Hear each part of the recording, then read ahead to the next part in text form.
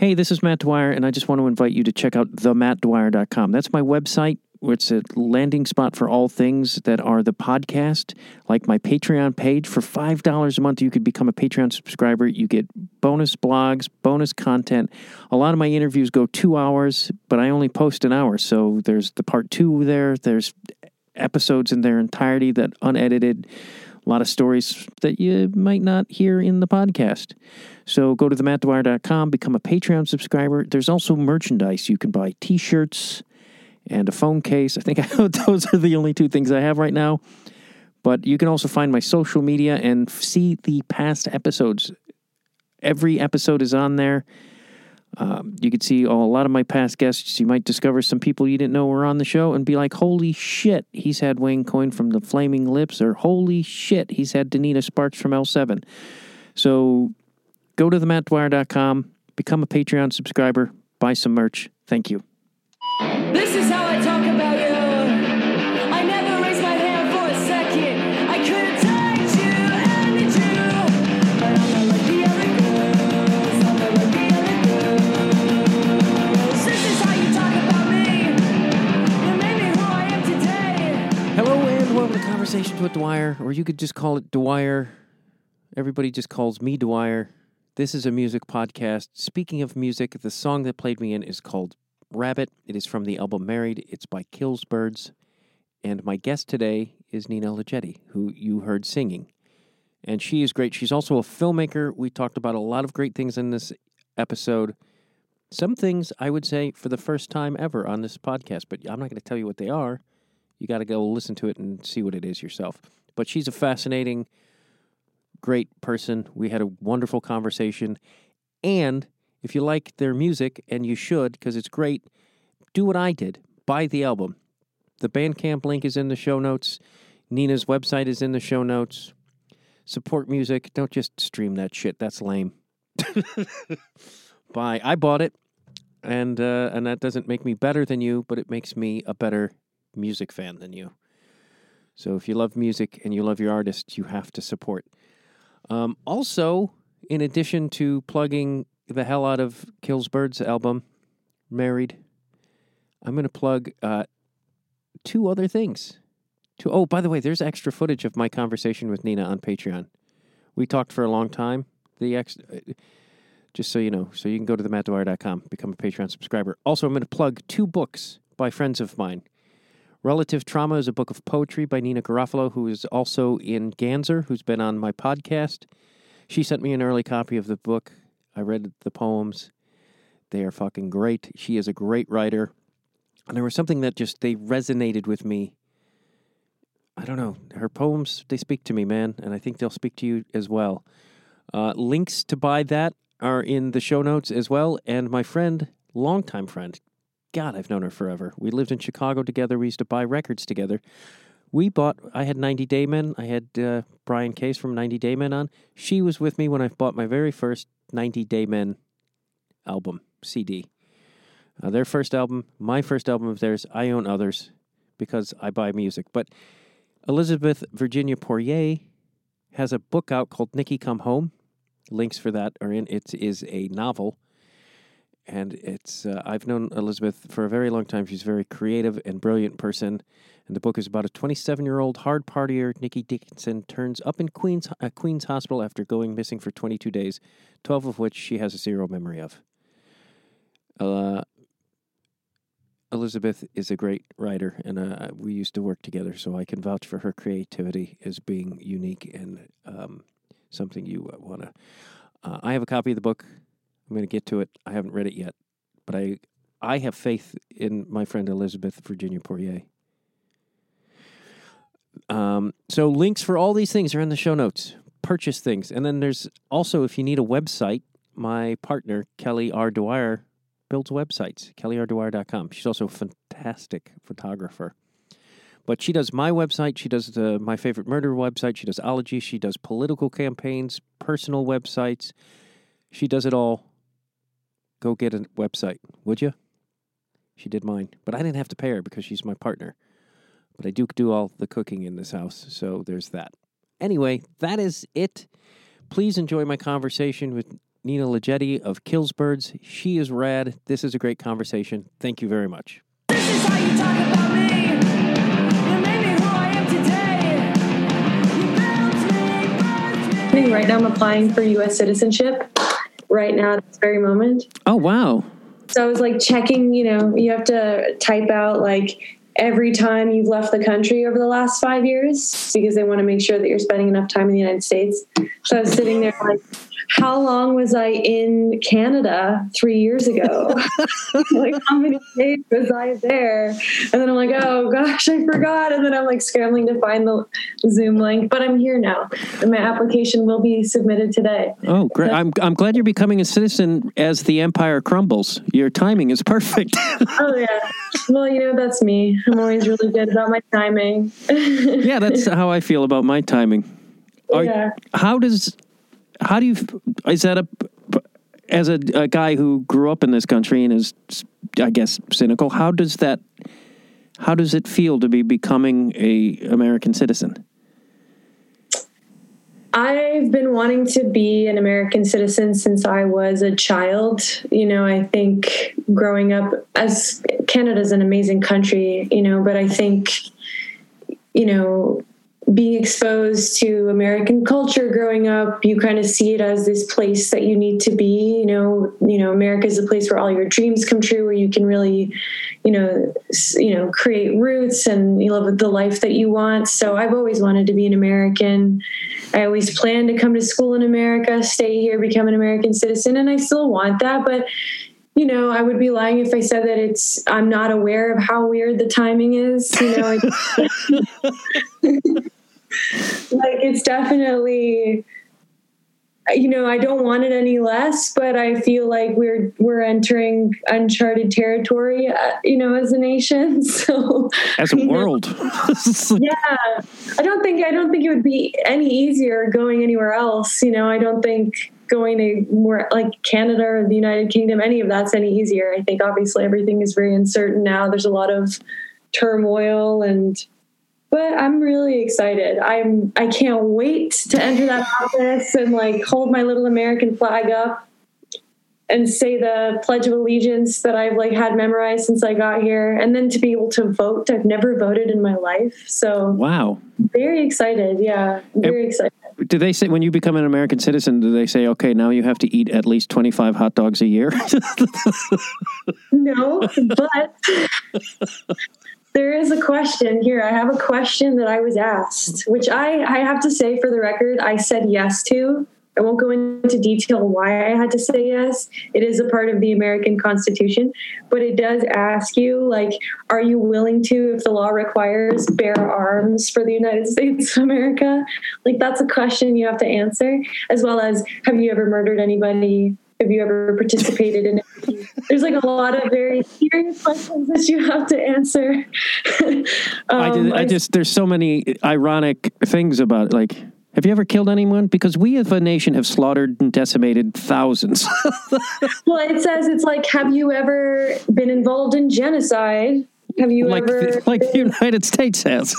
Yeah, well, I come from a country where there was a genocide against my people. So that was an interesting question to answer. Yeah. There's also, have you ever been involved in torture? And have you ever tried to kill anyone? Or have you ever tried to hurt anyone on purpose? Obviously, I've answered no on all those questions, in case you have your doubts. But it's been a nice morning. I'm very excited. It is. Do you hear Americans being cynical about this country, and from somebody who comes from Bosnia, think you don't know what hardships are? Or is there any sort of viewpoint that you have that we sort of are, I don't know, cynical about or whatever? No, I think actually, interestingly enough, some aspects of the way this country has been operating the last few years, the disconnect between the two parties, one side is right, one side is wrong, there can be no other way, like the lack of unity in this nation reminds me a lot of how Yugoslavia was before it broke up. in the early 90s. It's very similar.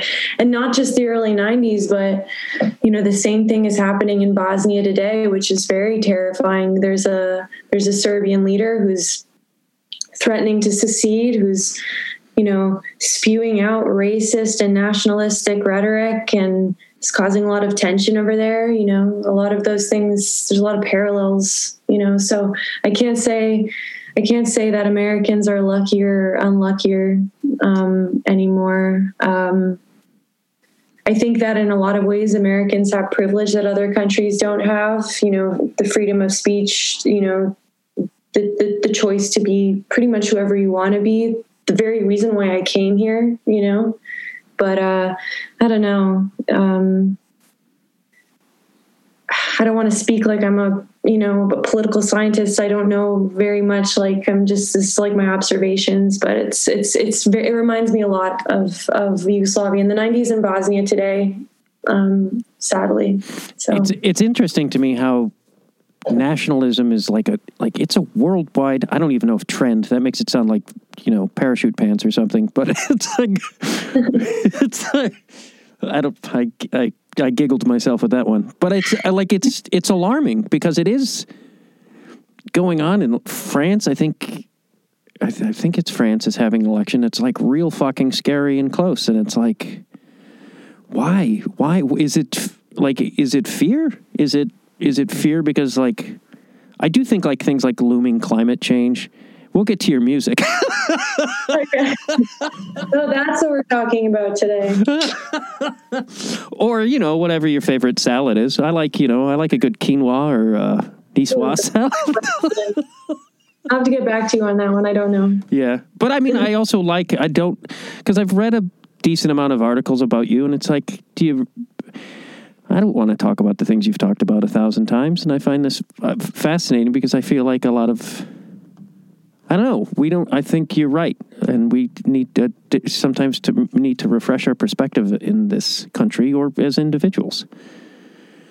I don't mind talking about Bosnia a million times over, especially now when there's some serious things going on there that, Oh, I meant like Dave Grohl and stuff.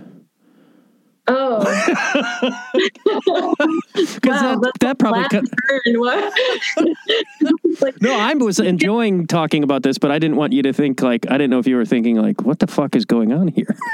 No, I first of all, I love Dave Grohl. He's the fucking best, but I also I love and sometimes prefer talking about Bosnia, particularly in instances where there is a lot of turmoil going on there, and it doesn't appear to be talked about in American media. But I think it's important to that people are aware of it, because I think if anything, it can be a lesson to others, as well as a kind of a wake-up call. Maybe it'll, people will sense some similarities between what's going on there and, what's happening here. But it's very scary. But we can also talk about Dave Grohl. No, it is scary. And I think you're right. We're right. And being so polarized in this country is fucking bad. And I have to, and not to sound like one of these guys, but I don't think the media helps it at all. And I think, to sound like a real fucking leftist weirdo that I am, I feel like the ruling class prefers the people to be polarized, because then the workers and the people who are poor can't unite and fuck shit up. I think that I was quoting Marx on that one. Fuck shit up. Oh, I that sounds about right to me. It's so hard for me to get into these conversations. When I'm in the shower and I'm talking about it, I sound so eloquent about what I'm saying. I'm using all these big words and phrases, and I write things down. I'm like, that sounds exactly right, Nina. But then when I actually am asked about it, I'm like, I really have no clue why this is happening. I really don't. I don't know how to solve it, but it really scares me. It scares me because I love this country. I love America. I worked 12 years to get my citizenship, and I'm scared that it might not be the country that, I thought it was going to be for much longer. That terrifies me because, there's so many divisions. It also scares me to see the same thing happening in Bosnia, that this Serbian leader is referring to Bosnian Muslims as second-rate people, that he's like throwing celebrations and denying that the genocide ever happened. Like, all these things really terrify me. I don't know why they're happening. You know, maybe they've always been happening, but it's more intense because of media. Maybe COVID amplified things. Maybe it's, like you said, the environment. Yeah, I think people are scared, and I feel like it's an unprecedented time. Like, I was just reading before we started talking about how, like, a therapist says that 8 out of 10 clients talk about climate anxiety, and out of 8 out of 10 of the clients that talk about it are teenagers. Like, so it's like something adults are just completely avoiding, which is weird. And I think of my daughters, and I'm like, what the fuck kind of future do they have? And I think this kind of fear really hits people at their core, and they start grasping onto things like fucking Christianity, to be angry. Like, nothing against, but it's like, you know, we clearly have a Christian right in this country, and I think the things that are happening with the Supreme Court and abortion that's probably about 30% of the country would agree with that. And it's like fucking terrifying that that is affecting the majority. It's not how it's supposed to be. Yeah, or maybe not even just so much Christianity, but a perversion of Christianity. Yeah, that's more accurate. You know, yeah, I don't know. Did your family left Bosnia circa 91? 92. So I think we 14 months old at that time. Yeah. Did they have to flee?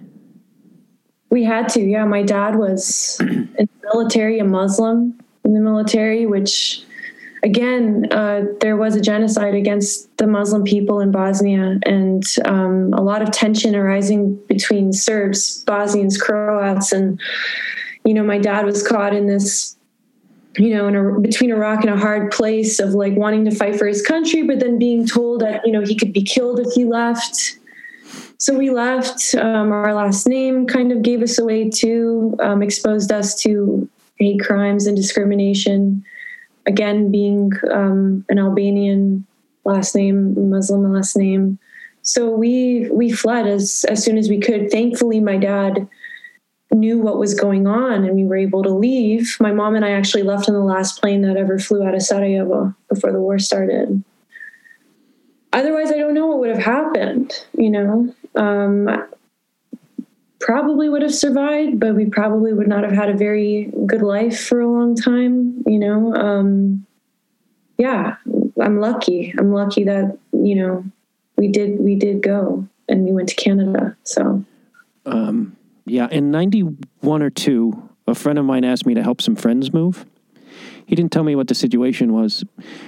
He picked me up and we went to the airport and we picked up some people who were refugees from Bosnia. And like, we went and got furniture, we moved it into this place, and then he didn't tell me what the fuck we were doing. And then we went to the airport and picked up this family.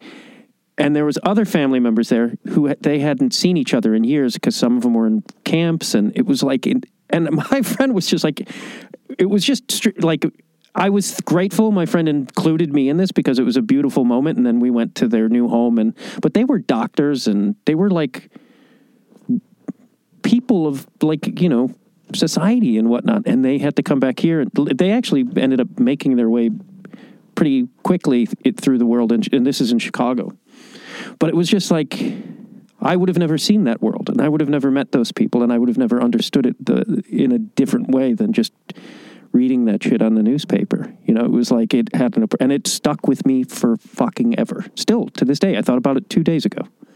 That's awesome. That's cool that you got to experience that and that your friend helped them out, you know? Yeah, and I hate moving furniture. But as soon as I was just like, I was so grateful. And it's like they kept offering me cigarettes, and I was like, oh, I have cigarettes, and they would not take no for an answer. And my friend was like, they want to give you things because you gave them so many things today, or you helped. Oh, that sounds about right. That sounds like, yeah, you know, people from that region, the Balkan people. Yeah. I smoked a lot more cigarettes that day than I ever had. That also sounds about right.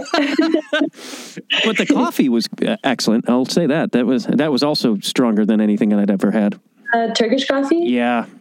Yeah, my dad makes that every day. He like grinds the coffee beans by hand. I don't know what it's called, but it's like a long cylindrical thing that he uses to grind it. And yeah.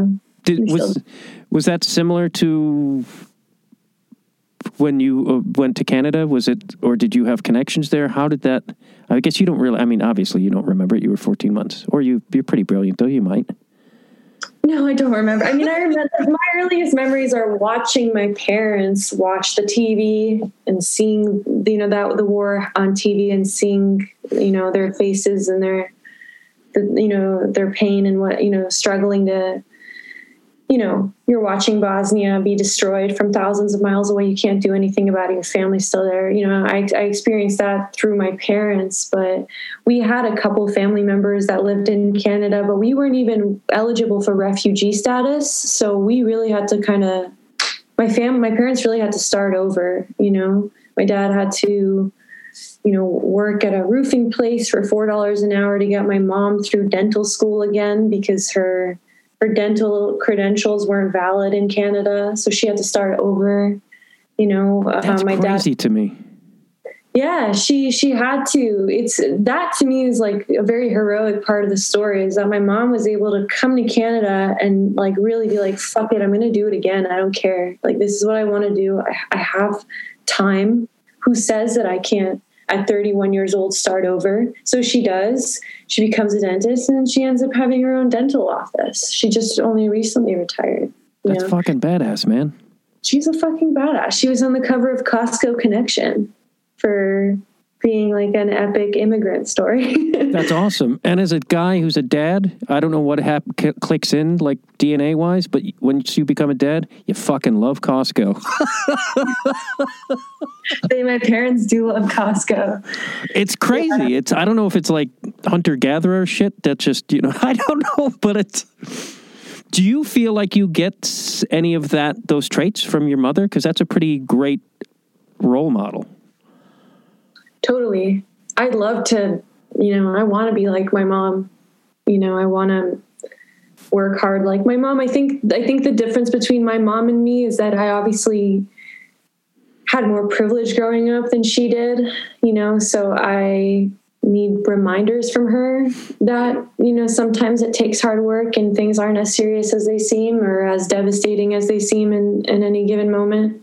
But she's really the person, her and my dad, the people that I turn to give me the strength to keep going when I feel like, or when I have felt, still feel, will feel like giving up, and everything I do, it's ingrained in me to do a lot of it for them. I have this like intense need to live up to all the sacrifices that they made for me and my brother, Yeah, it's interesting because I think a lot of Americans, we're so far removed from our immigrant generations now. I, not so much as some, but I think people forget or they have forgotten of what that struggle is. And now people are just like, I want my flat screen. like their entitlement is pretty, it's such a materialistic country at times, and we've become entitled. I think we're spoiled children in a lot of ways. Yeah. Also those like racist, fucking rhetorics where people are like, oh, fucking build that wall, or we don't want immigrants here. It's, that's ridiculous to me because I think immigrants work harder than fucking anybody else, because they don't have a right to be here. They have to earn their right to be here. Yeah. And they have to like follow the rules, work harder than anybody else because they don't have any groundwork. They don't have the privilege of having like ancestry here or generational wealth. They're coming like it's literally ground zero, starting over. Some of them are starting over in their, like when they're already like in the middle of their adulthood. And that's also scary, Yeah. But they fucking managed to do it and they make this country run. And I'm so fucking proud to be an immigrant, even though I'm one of the lucky ones, like I had the means to be here. So my story isn't even like a smidgen of like, you know, as difficult or as heroic as like what some other people go through to like get here and stay here, you know? Yeah. That the word, I was talking about this the other day to a friend of mine, how lazy, the word lazy has been used as a propaganda. Everybody says the Irish were lazy, the Italians are lazy. It's like the oldest trick, and people keep using it, and people keep going, yep, they're lazy. And there's a documentary where the Chinese are about a factory in China opens a factory in Ohio, and the Chinese assume that the Americans are lazy. And I'm just like, it's crazy. Like every country, everybody calls each other lazy. And it's like, it's like such an absurd notion. I'm lazy. Let's get that out there right now. I'm lazy. Shame on you. No, I think we have to give each other more credit in general. You know, I think we have to be more kind and welcoming to each other. We're human beings, for fuck's sake. We're people. Like that. This whole that's not to sound hippy dippy, but we're all like borders and all this fucking stuff is bullshit. It's just some shit some frightened asshole, probably a guy, created. Maybe. More than likely it was a white guy. Well, it's like that new episode of South Park that came out where at the end of the episode they're like, let's just take it easy on each other. Like we, you know, the whole like let's just go easy on each other. Like we've all been through like a really hard couple of years. Like let's just like, you know, not be so mad at each other if somebody like makes a mistake, you know? Yeah. Compassion, empathy. Yeah. Those are I don't know how we got here. I don't either. On some weird like immigrant tangent, which I fully agree with, but yeah, I think I'm just feeling emotional these last few days because of what's going on in Bosnia. So I think I'm feeling a little bit more like sensitive to everything. I think it's painful to see what's going on there. Do you still have family there? Yeah, my cousins, my grandparents, you know, the majority of my family and all of my extended family still there, you know. So yeah, I don't know. It's hard for me to see that. It's hard for me to see like that fucking asshole saying those things about Bosnians and Croats and I don't think he's representative of the Serbian people at all. I think he's just representative of a small like nationalistic faction, you know. And I think he's creating that tension where it's totally unnecessary too. I think it's the same thing here. You know, you have few people that are talking louder than everybody else, you know, trying to represent a whole group of people. And that's just completely wrong, you know? So. Yeah, I worked for a comedy website when Trump started running, and we did stuff about him every day. And I was like, you know, we should fucking stop doing this, right? Because we're just adding to it. I was like, if we stopped paying attention to it, but it's like, you know, that shit would get hits. And that's the same with a lot of the news. They're like, Trump gets ratings. And it's like, you irresponsible fucks, you're causing the problem. It's like basic Noam Chomsky stuff. Absolutely. Like SNL asking Donald Trump to host. And then when he gets elected, they decide to like make fun of him then. It's like a little too late for that. You know what I mean? Like you shouldn't have had him on there. Shouldn't have given him a platform, you know, but yeah. What part of Canada did your family move to? Windsor, Ontario. Borders Detroit, Michigan. Yeah, I've been there. Oh, yeah. Stephen Colbert calls it the asshole of the world in a book of his. That's not very nice of Stephen Colbert. No. That was a big spot for Americans, because I'm from Chicago, but people would go up there before they, you know, when they changed the drinking age to 21. So 18-year-olds would go up there and drink and hit the strip clubs. Oh, yeah. Totally. I went there on tour. I played Detroit and went to Windsor. I can't remember if I went to a strip club because I was that drunk, and I'm not personally fond of strip clubs. Wait, where did you play in Windsor? No, we just crossed the border and went drinking. Oh, okay, gotcha. And if I did play Windsor, I couldn't remember because I was that drunk. That's kind of like a similar story that I hear from everybody that comes to Windsor. It's just like, I went there to get drunk. I don't remember what happened, except when I was in the airport going to Detroit, a guy was like, do you know this place called Cheetah's? like a strip club in Windsor. Like he directly just asked me, this complete stranger, if I knew of this strip club, because he used to go there with the boys when he was younger. Awesome. So, There's a lot of strip clubs that seem to be called Cheetahs, and I think I'm going to start confusing everyone and open up a burger chain called Cheetahs. you should. Just to And be then like, a figure of a woman as like the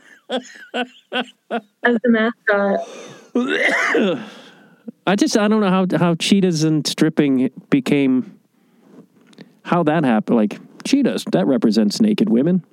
The fastest animal on earth. I don't know. I'm not the best person to ask. I've only been to a strip club twice, I think. I only ended up at them because friends dragged me, and I don't know. It just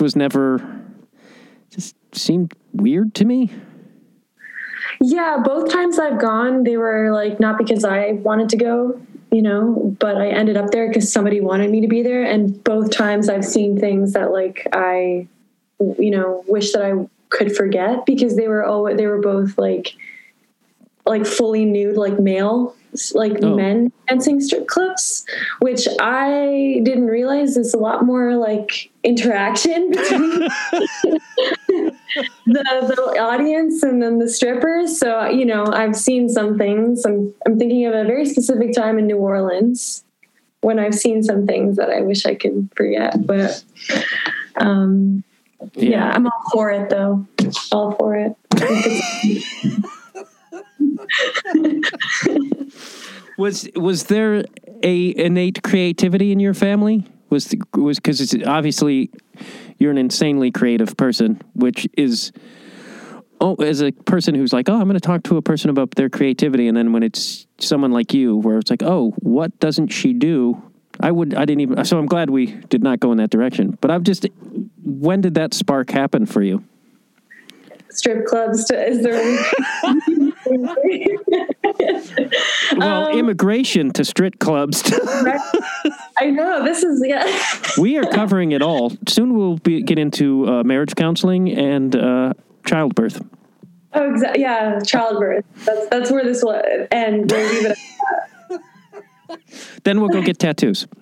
Exactly. Oh, I love that. No, but creativity in the family. Yeah, my mom was an actress when she was young, but so they grew up in Yugoslavia, socialist country. They had these like things where like the town would get together and the kids would come up on stage and do little monologues for Tito, who was the dictator at the time. So my mom did those as a kid, and she frequently won first place. Like she was, like people loved her performance. And then my aunt, her sister, took over, and she was also like a wonderful performer. My aunt is now a cinematographer. And my dad, he loved writing poetry, so he still does that. But again, like at that time, and especially the economic background that he's from, he grew up very poor. He didn't really have the option to say, like, I'm going to go to school and become a poet. Like from the time that he was in high school, he was already in military school, and that's what he did his whole life. So yeah, I'm the first person in my family to like actively pursue a career in the arts. Yeah. As far as I know. Is the country that you're from, is it more of do they embrace the arts? Unlike, that's another thing I think America we could embrace the arts a little bit more. Creativity. Well, I don't think that Bosnia embraces the arts in the sense that they're like funding the arts, but a lot of incredible artists come from Bosnia. I will say that Canada is amazing for embracing and supporting the arts. Like that is like one of the reasons why I'm so proud to be Canadian, because they really put arts at the forefront, and they really give artists like a chance to like not just like do their art, but to like survive doing their art, and to live doing their art. And that's so cool. But Bosnia, no, like I know my aunt recently said that when Tito was in power, he openly welcomed any art. And he also welcomed art that would criticize the regime, which is unusual for a dictator. Yeah. And I'm by no means trying to sell you on Tito. Like I'm not trying to sell you on that. But I think that Yugoslavia certainly has like, or now Bosnia, Serbia, Croatia has like arts at their core, like especially music and film, and that helps kind of define the culture of the country for sure. Yeah. How did your parents respond when you started showing signs of creativity and wanting to pursue it? My parents were always like, you do whatever you want to do. Like, they supported me like 100%. And I think part of the reason why they did too is because they never had that chance. So I think both of my parents were like, we made it to Canada. We're surviving here. Like, we should not stop her from doing anything she wants to do. Like, why would we do that? You know? So they've always been very supportive of me. And only recently, though, did they see me play with Kills Birds for the first time. They saw us open up for the Foo Fighters in December. It was the first time my parents ever saw me perform live. And folks who moved here in the early 90s, they probably were well aware of what the fuck Nirvana was. Yeah, they were. They were. But it was very foreign to them, you know, because they didn't understand that youth movement and that, you know, the voice of the youth at that time was Kurt Cobain. Like, they didn't get that. Particularly my dad, he's like, this person, he looks so sad all the time. Like, how is he representing these kids, you know? And then when I got into Nirvana, he was a little bit nervous. He was like, I know what punk rock is and I know what classic rock is, but here's that sad man again. Like, why is my daughter relating to that? I don't think that he understood like other aspects of why Nirvana was so impactful to Gen Xers, but that was his outside view. Of course, my aunt, who's 10 years younger, she loved Nirvana, you know, so when she came to Windsor, you know, she was listening to them. Yeah. Is that the initial kind of music that you were drawn to, was more punk and Nirvana-ish type stuff? No, the first album that I remember listening to, and this is like, do you know the band Sabotage? It's like a metal band from the 90s that became the Trans-Siberian Orchestra. It's like an operatic like metal band. That sounds more familiar than Sabotage, but I probably couldn't point them out in a lineup type of thing. Yeah, I like that because my aunt ended up meeting and marrying who is now my uncle, and he was into thrash music, so he exposed me to metal. And then I loved Britney Spears. I was really into Eminem because when he came out, it's like all you heard on Detroit radio, and so I was obsessed with Eminem. And I was into like rap and pop and metal for most of my childhood, and then I discovered Nirvana kind of late.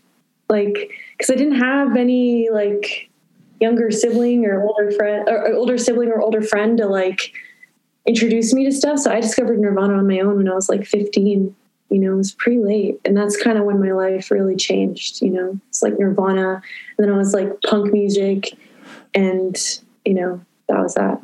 I never thought of that, like, and I don't know why I would think about it until I talked to you, but like, because Detroit has such a definitive sound and scene, and multiple scenes and definitive sounds, that having an influence on Windsor music, especially like shit like the MC5 and the Stooges, that early stuff. Did that bleed over into your world at all, or just Eminem? Just Eminem, because it was like whatever radio stations, you know, Detroit had, like we got in Windsor, you know, because it's so close. So we would listen to like 93.1, like the pop stations at that time, and it was just like, it was just that music, you know, and I love that. I got into that, and that's very much what I listened to. But also, to be honest with you, like, I never had an emotional connection to any music that I listened to as a kid. It was very much like, I like music. Music's cool, but it never really defined me until I heard Nirvana and then subsequently punk music that like really that like fully changed my life. Like, there's like two Ninas, one before and one after, you know. Really, I know it sounds like stupid and cheesy. I know exactly what you mean, though. I know exactly what you mean, and I felt like I was always searching for something musically that I identified with, that's something that spoke to me, and I would find pieces of it in certain, and like punk was definitely a step towards it. And then like Jane's Addiction, I was like, oh, we're closer. And then when I heard Nirvana for the first time, I was like, oh, fuck. Like it was a definite shift. And I felt like, oh, this is something I can relate to on many levels. Yeah, and I think for me, it came to me at a very particular time in my life when I really needed to relate to something that was coming from like an emotional, angsty place, and so like, I'll never forget the day that I heard "Smells Like Teen Spirit." Like, but I'm hearing it on LimeWire. Sorry, like I'm hearing it like on LimeWire, like downloading it, like being like, oh, like what's this, and then like just feeling like goosebumps and feeling emotional and feeling that like I finally had some purpose in my life that I wasn't, aware that I had before. So. Yeah, but it came at the right time. I don't think that if it came at like any earlier, I would have taken to it as quickly. Did that inspire creativity within you, or inspire a move towards I want to do music? Yeah, I asked my uncle. I was like, I want a guitar for my birthday, so he like scoured Windsor for a left-handed guitar because I'm left-handed, and I was like, I want to play left-handed guitar. I don't want to play right-handed guitar, And then I started writing songs in my journals, and every single one of them was absolutely terrible. Just like the worst music like ever, like the 3-chord, like didn't know what I was doing. But then I stopped abruptly at one point because I had a difficult experience in high school with like a teacher who was like very abusive, and he kind of like made me feel like I could never be a musician, and I couldn't sing, and I need to stop before I get ahead of myself, and all sorts of things that happened with that. And I listened because I didn't know any better. So I stopped doing music for a while until I got to New York, and then kind of did it anyway. So that hurts me to hear that. And I must have hurt. I can't imagine. And I have moments in my life where I can relate to that. So I think that's why I empathize with how that would make you feel. I mean, especially when you love something, for someone to be like, no, and it's manipulative and fucking evil. Yeah, he was pretty evil. There's that book, a really great book I read recently called Trust Exercise. I want to make sure that I get the writer's name right. Susan Choi. And it's about that, like you're in a drama program at high school and you have this enigmatic drama teacher. And I very much like understood what that book was about because I experienced very similar things. But when you have like a very imbalanced relationship with a person in power, a lot of people will know what that relationship is like, people who have experienced like varying degrees of, abuse or injustice. It's very hard to not listen to somebody when they say things like that to you, when they tell you that you're not worthy, when they tell you that you can't be this, you can't do that, when they tell you that you're nothing without them. You believe those things because they condition you to.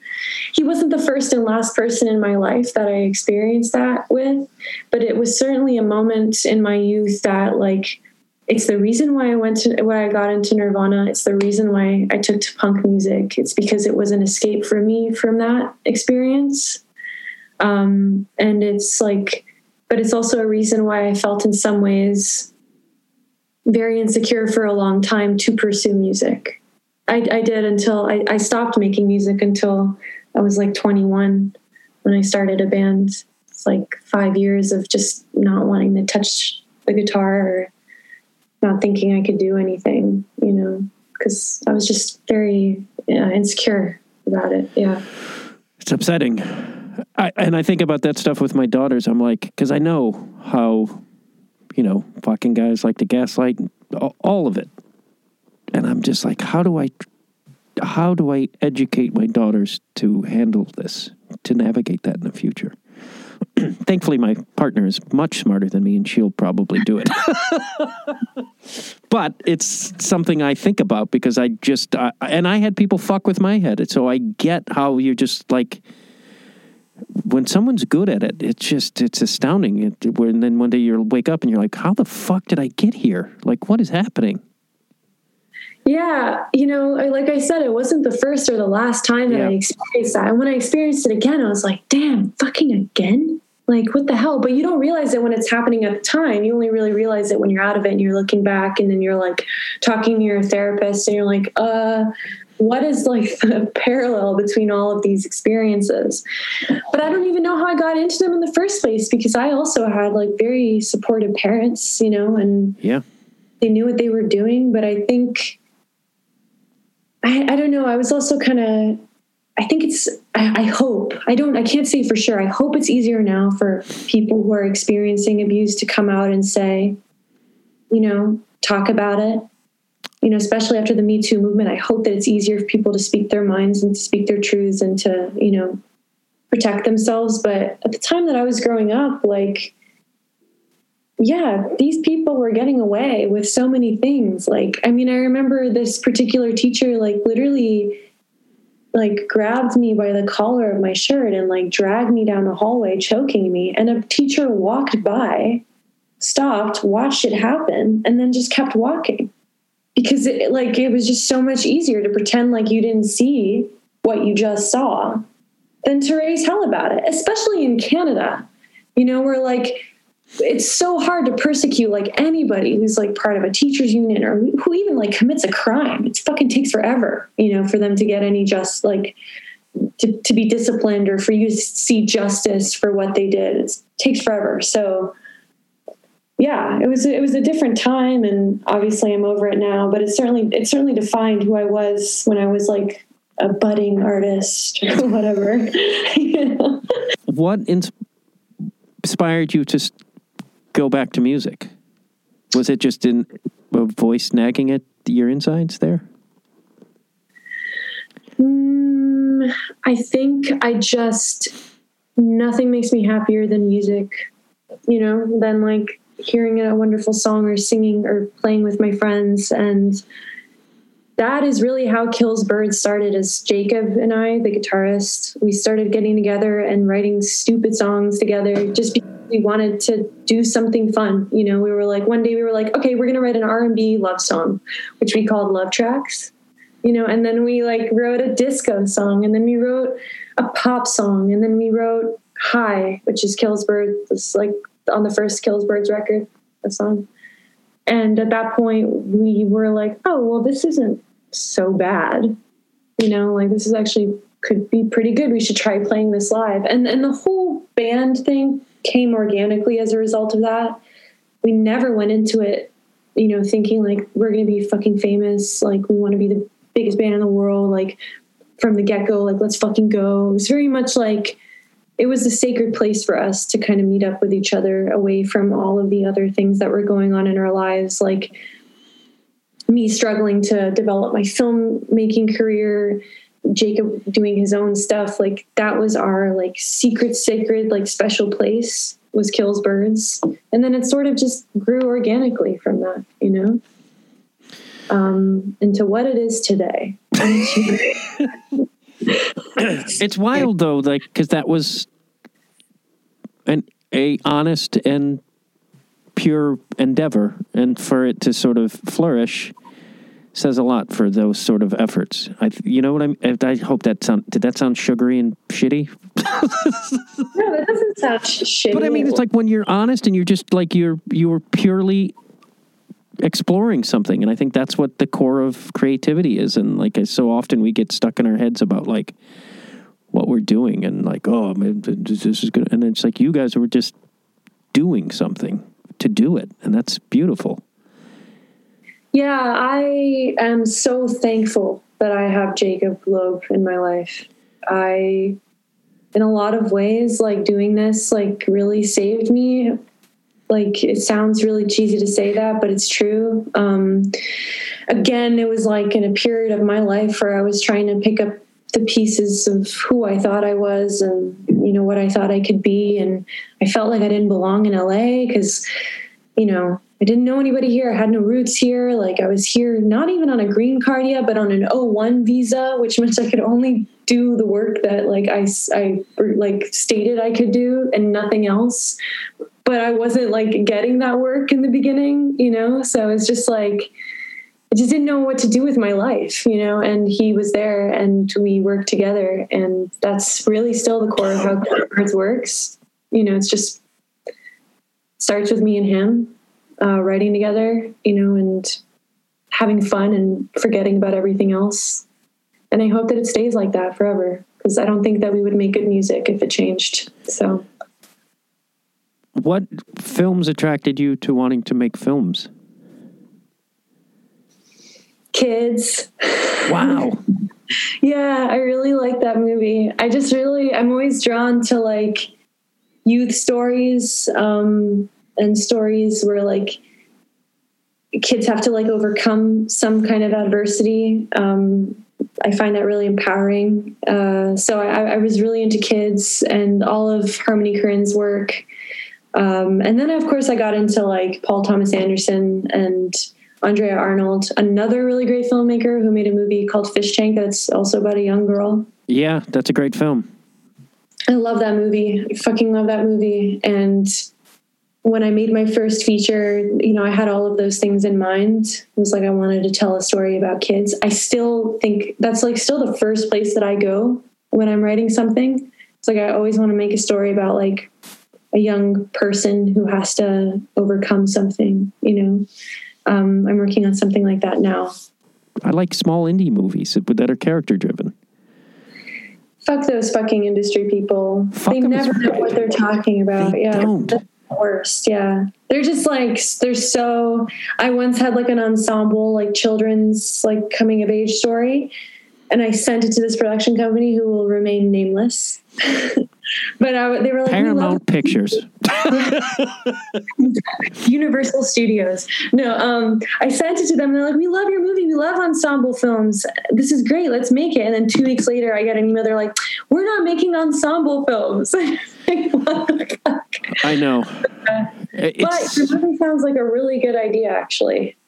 Thank you. I have to find it. It was a long time ago. And then I got this manager at the time, and I was like, I forget who she repped, David Gordon Green. She was with the same company as David Gordon Green. They were doing all this cool indie stuff, and I was like, this is perfect for me. But then I think she had a coke problem.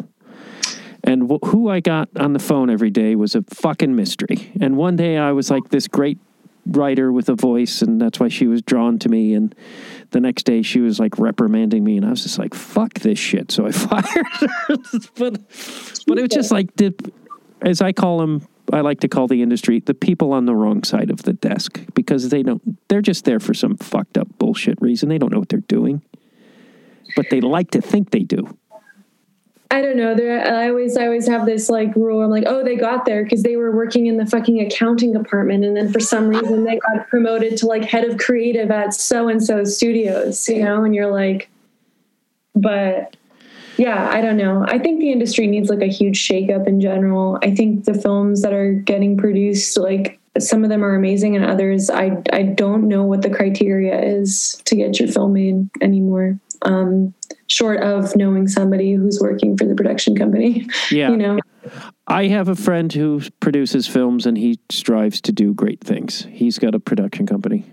I don't want to say, but like he's all over the place. He does a big film, but he will nurture and small stuff, and because he likes it, but he's not a fucking guy who went to law school and then became an executive. and he's creative and respects creativity.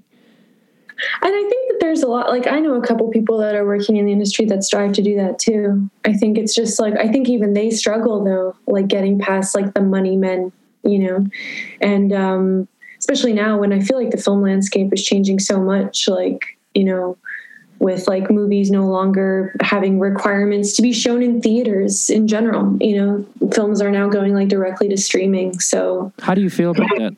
Do you feel like films are meant to be seen in the cinema, or does it matter? And I said cinema. Oh, you did. I heard it. It was the loudest thing you said this whole hour.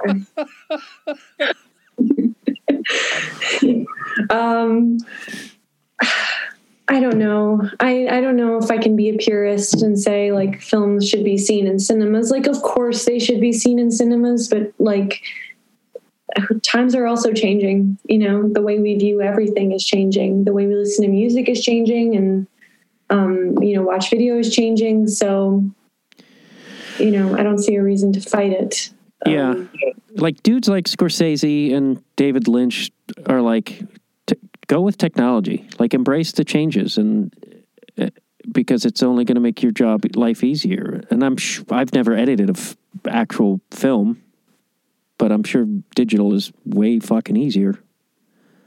I agree with that. I think that some filmmakers are like, oh, we like film needs to be preserved and like we need to show in cinema. And I'm like, yeah, easy for you to fucking say when you're already like up there, like one of the biggest directors in the world who can just like request rules of film and get your shit shown in a theater. Like, we don't have that luxury. Like, young filmmakers don't have that luxury. Very few.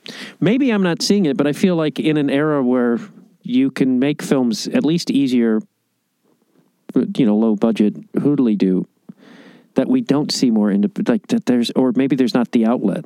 But I feel like, you know, if what's his name, Cassavetes was alive today, he would be having a field day with this shit. Like, oh, I can shoot a movie on my phone. Fuck it, let's do it. Like, which Sean Baker does to an extent. I love Sean Baker. He's one of my favorite filmmakers out there right now. Like, he's definitely like got it down. You know, he's so fucking like Florida Project is like one of my favorite films of all time. Like, he's really like, I think, revolutionary in a lot of the work that he does. And I think it's because he's embracing new ways of filmmaking, you know, which is cool. Yeah. What I really love is his characters and these people that Tangerine, Starlet, Florida Project. I haven't seen the new one yet, but it's a porn guy, but it's like people that our society or the bulk of society looks down on: white trash mom, trans sex worker. And he shows people their humanity and that and I'm like, man, he's just so good at it.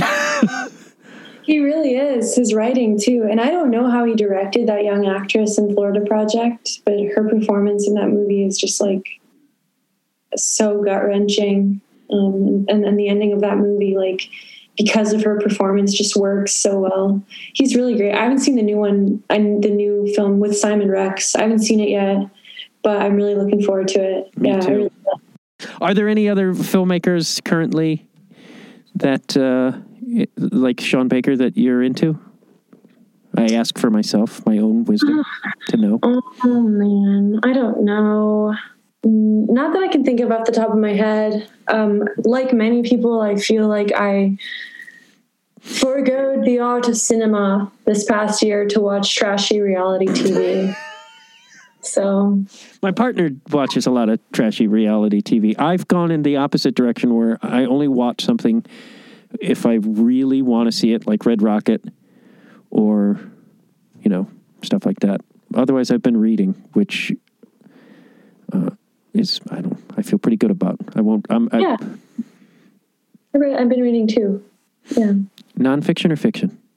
Both. I read Trust Exercise, which is a really great novel. Kind of pulled at my heartstrings a lot and reminded me of my childhood. I read Interior Chinatown, which I thought was an incredible novel. And I read Dave's memoir, The Storyteller. How is that? Well, you can't really say. I love it. I think he's a phenomenal storyteller. I'm lucky that I've got to, you know, see him tell these stories in person, you know. But I think also Jacob said it best once. It's like really great to see somebody in the music industry who's so like respected and powerful and successful be such a good person, you know, and be so giving and supportive of young artists and still love music as much as he does. And that's really cool. And I think like reading the memoir just reminds me why I love music so much, why I do what I do. And it's inspiring, you know, inspires me to work harder. I think I always gravitate towards books like that. Yeah. How do you like the LA music? Because you were New York, LA. You're LA now, right? Mm-hmm. Do you like the LA music scene? Or I guess that's a weird question. I don't know. I don't know. I lived in New York as well, and my friends were fucking boring. They just went to the same old man bar every day, and I was like, we're in fucking New York. Like, are you kidding me? We're going to a cop bar, and we're in New York City, you fucking... That sounds like the coolest thing to me, though, right now. I don't know. Like, I know so many artists in LA that I love, musicians that I respect, but I feel detached a little bit. I feel like there's like a club that I'm not a part of sometimes. I don't know. Like, maybe I'm just saying that because I'm a fucking loser who sits at home and like watches TV. But like, I feel, like there's like cliques everywhere you go. And I don't know. I think it's okay to sit at home. Because I was very similar when I was performing regularly. And then if there'd be a show I had to do in LA, I'd just be like, fuck. Like, that's how I felt. Like, the sun would go down, and I was like, I don't want to fucking leave my house. Yeah, LA to me it feels like a stranger right now. I don't know what the city is anymore, because I used to go out and I used to drink a lot and smoke a lot, and that was kind of my fuel to go out and go to all these places and see these bands, and I don't do those things anymore. Did you quit drinking? I didn't quit drinking, but I don't like, I the extent to which I drink is like a glass of wine or a gin and tonic every few nights. It's not like 5 gin and tonics a night every night for, 7 days a week. You know what I mean? That's like what I was doing, and I was smoking and I was trying to fucking run away from my lack of employment and my feelings of like uselessness. And I was going out and now that I don't do that anymore, I don't know where my place is in LA anymore. I don't know where I can go. I'm still trying to figure that out. Like, I feel a lot of anxiety when I go to this place called Zebulon for some reason, because I just like don't know like who I'm supposed to be there anymore, like who I'm going to run into, like what's going on in the scene that I obviously missed out on and don't know about, So I'm just kind of in this place now where like just me and my boyfriend like sitting like at home, like watching shows, or we go for really long walks, or we'll go have a drink with like our few friends that we know and trust. But yeah, I don't know. I feel like a stranger here. I think all of that's okay. And I think I'm speaking from my own experience. I've been here 20 years. And I felt like when I first, are you on the east side, I'm assuming? Yeah, I'm in like Silver Lake, Las Feliz. Yeah. And I lived far east side of Echo Park for like my first 8 years, and I felt it's a strange city. Like it brought out a reclusive. Like I learned how to be at home, though I did still go out and drink a lot. And I feel like if you go out and drink a lot, that gives you sort of not a true sense of the city. It becomes that, and I feel like drinking separates you from that reality, really. Yeah, I feel like the way that I connect to LA now is like, again, like me and my boyfriend, we go out to eat, try restaurants in like different neighborhoods, and we get a sense of the culture of the city through the food that we're having. And that's exciting to me. But again, like, yeah, I don't think I can go to a show anymore and just get like fucking blind drunk and just like do that anymore. I just can't. Like, that's not, that's honestly never fulfilled me. I was going to say that's not what fulfills me, but it's never fulfilled me. It's always been a way for me to escape like how depressed I used to be and useless I used to feel and insecure I used to feel was by drinking, so. Yeah, and drinking only fuels that insecurity, and it fulfills no one. I thought like, and I would go do cool shit and be a part of like scenes or whatever, but it's a facade. It's not real. It's fake. And it's like, you're better off being at home creating or reading or, I feel like I wasted so many fucking hours being drunk at the fucking shortstop. Oh my God. Before they had the dancing license. You were drunk at the shortstop. Just you saying that, I was like, like I know what that it's like. Yeah, it used to be when I first moved to that neighborhood, Little Joy and the Shortstop were completely different bars. The Shortstop didn't have a dance license. It was just like a neighborhood bar with a great jukebox. Still like, artists and musicians and then a mix of working class Mexicans. And the Little Joy was a fucking shithole. Like it was like it felt like East Village kind of bar, like a divey bar, and it was great, but I felt like I was telling myself I was a part of something, but I was just being a fucking drunk idiot. Yeah, that's what I was telling myself too. I feel like I've spent like tens of thousands of dollars sitting in Bar Stella, like ordering Sophia after Sophia, like just sitting there, like watching people come in and out and like feeling like I was like doing something and like, having a part of like in this city, but I just like wasted so much money and like made myself feel like absolute shit, and I still feel really insecure. Obviously, I can't even like walk into Zebulon right now, but at least I'm like sober and insecure. Yeah. Well, it's like if I look back, I'm like, how many of those people do I talk to? How many of those people are in my life from that era? Zero. Yeah. Like maybe some of them follow me on fucking Instagram and vice versa, but it's like, it was all fucking lies and bullshit, really. Yeah, and I think that everybody who's still trying to uphold that facade feels that way. We just haven't gotten to a place yet where they can admit that what they're doing is fucking bullshit. I think everybody's like, but it's true. Like so many people that I know that like present themselves as being like cool or involved, like everyone's feeling insecure and unsafe and scared about the world that we're living in. True.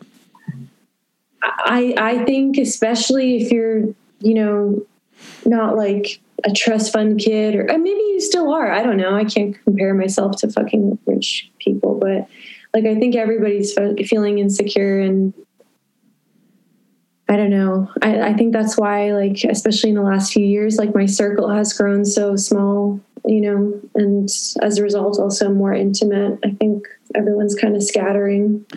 Yeah. As I've gotten older, and this has been going on for a while, I'll fucking cut people. Like, I'm not like literally with a razor blade, but I'll just be like, because it's like, I want people who enrich me, and I hope I do the same to them. If you're a drain on me, your drama, unnecessary drama or a mess, I don't got time for it, man. I don't see people like I used to. So if I'm going to see you and spend time with you, I want it to be worth something, not fucking drunk babble in fighting over the sound of the fucking Strokes. I don't know why I picked the Strokes. You sound the same every time. Yeah. Is that the conversation? I like the Strokes. They're pretty chill. I got no problems with the Strokes. I didn't bring them up because I hated them. They are rich kids, though. Just to throw that out there. That is true. That is undeniable. They're like insanely rich kids. Like their reality has always been that of wealth. Yeah, and listen, it doesn't change that you can write great music. I'm not denying that, but there is a safety net under you should you fail. That is not the case for a lot of people. So I don't have that safety net, and I know that fucking panic, and I know it more so now that I have kids, because like I have some work, but I'm like, well, June might suck. Yeah, no, I know. Yeah, I know exactly. Yeah. Yeah, but I would say you have a very budding, thriving career. In the 21st century,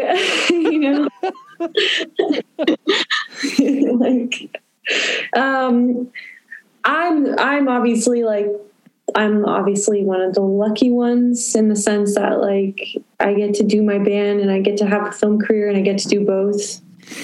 But I'm not going to sit here and say that I'm like financially like all set and stable. Like we're living in an age where like as a musician, you can't really make money anymore. Like the only way to make money is from touring. But like because of Spotify and all those fucking companies, like it's just like eliminated like a very valuable source of income for so many artists that like I cannot choose to just do music, even though that's what I would like sometimes, is to just do music. It's insane. It's upsetting. But then also as a filmmaker, it's like, oh, you want to do this music video? Well, we have a $10,000 budget for you, which means I, as the director, if I'm lucky, get 10% of that, which is like fucking nothing. Like, how do you survive, making music videos if you're not, again, one of the extremely lucky ones who gets to make videos for Dua Lipa or whatever, who's awesome. I really like her music, but like, it's hard. It's hard. I feel like I'm constantly working towards the middle right now. That's how I feel. Yeah. Yeah. Nina, I want to thank you so very much for your time. I had a great time, and this went in directions I couldn't have dreamed of, and I mean that in the best possible way, because I really strive not to talk about the typical stuff. So I'm glad we went in every direction. And we talked about Dave Grohl, who I love. I'm a huge fan. So I don't, but He's I didn't. the best. And I love that people like that in those positions, like, use it for good. And that's how, like, that's always a positive. Absolutely. Well, I had a lot of fun too. This was definitely the most fun I've had on a podcast. So. This is how you talk about me. You made me who I am today. You built me, birthed me. Thank you very much for listening to Conversations with The Wire. Please become a Patreon subscriber if you like. Also, subscribe to the show on your iTunes or what have you not, and tell your friends about the show. That would mean a lot to me. As well as go to the link tree in the show notes, or themattdwyer.com, or Conversations with The Wire at the Instagram, and you could learn more about the show, buy merch, and all those great things. Thank you very much for listening.